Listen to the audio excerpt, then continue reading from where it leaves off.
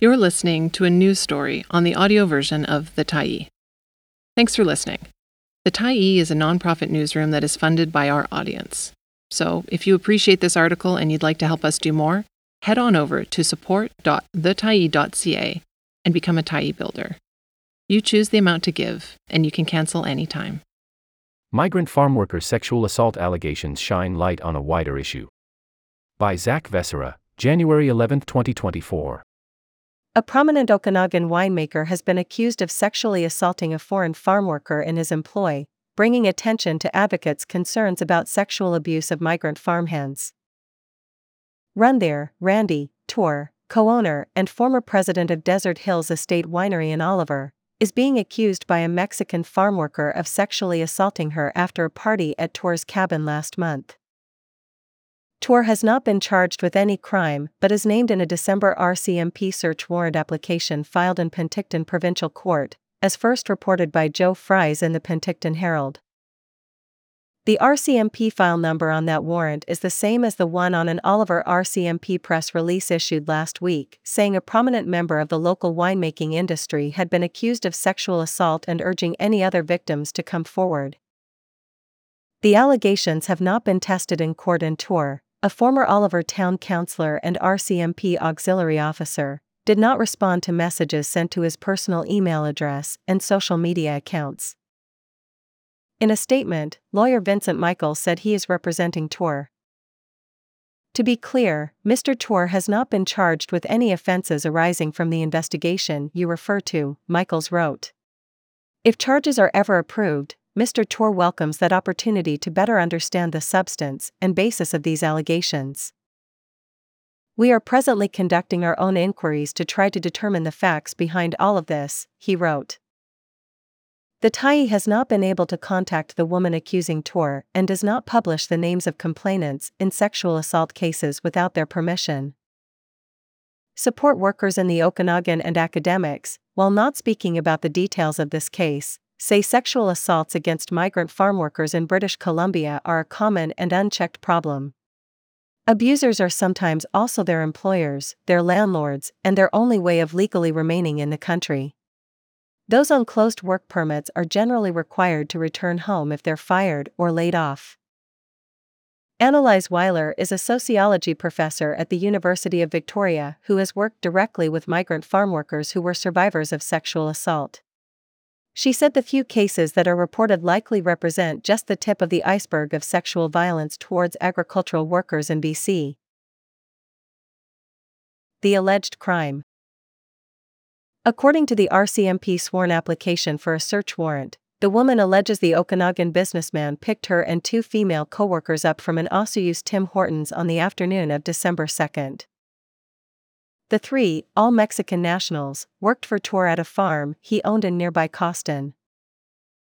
Tour drove the group to a cabin he owns at the Mount Baldy ski resort for an evening of food, drink, and jacuzzi, the RCMP application said. The woman reported that she had gotten intoxicated and fallen asleep in the nearest bedroom on the second level of the cabin late in the evening, but had woken up at some point and Tour was on top of her, the application said. She told RCMP officers she was unable to care for herself due to her level of intoxication. The woman said that the next morning she did not feel normal, her genitals hurt and she was visibly upset and crying. The woman said she confronted Tour and he said he had only gone into her bedroom to place a blanket on her. The woman told the RCMP that after Tour returned her to the farm, she contacted a local support worker who helps migrant farmworkers. They went to the Penticton Regional Hospital, where conclusions of a sexual assault forensic examination were indicative of a sexual assault, according to the warrant application prepared by RCMP Constable Paula Good.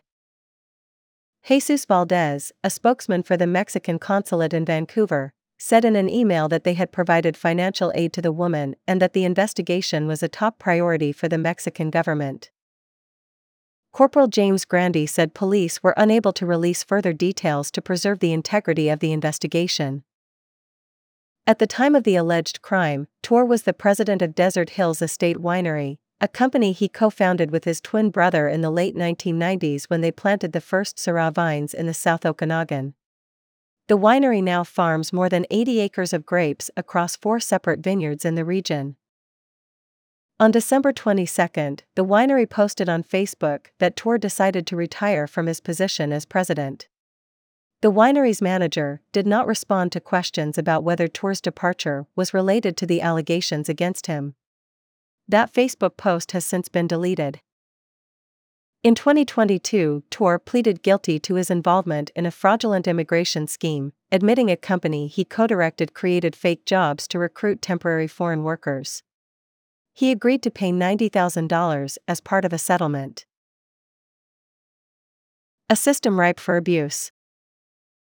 Weiler began studying sexual violence against migrant farm workers in the early 2010s, inspired by her first-hand experience assisting victims of sexual assault while volunteering in the Okanagan. Last year, more than 12,000 temporary foreign workers received a permit to work in British Columbia's agricultural sector. That number has ballooned in the past decade as local farmers increasingly rely on workers from Mexico, Guatemala, Jamaica, and elsewhere to harvest the province's crops. Such permits typically restrict those workers to doing a single job for a single employer, who is usually also their landlord. Weiler and other critics say that creates a ripe situation for exploitation of all kinds, including sexual abuse, much of which is never reported to authorities. Really, low-wage temporary foreign worker programs are designed in a way that invites an abuse of power, because they make workers deportable and unable to easily leave bad jobs, Weiler said. Sexual violence is just one of the flavors of exploitation baked into Canada's Migrant Farmworker program. A 2021 Statistics Canada study found as little as 6% of total incidents of sexual assault in the country ever come to the attention of law enforcement. Weiler believes migrant workers are even less likely to report such cases because of language barriers, social isolation, and the lopsided, disproportionate power that employers hold over workers in Canada's temporary foreign worker programs. There are no hard statistics on the prevalence of sexual assault against migrant farm workers in Canada.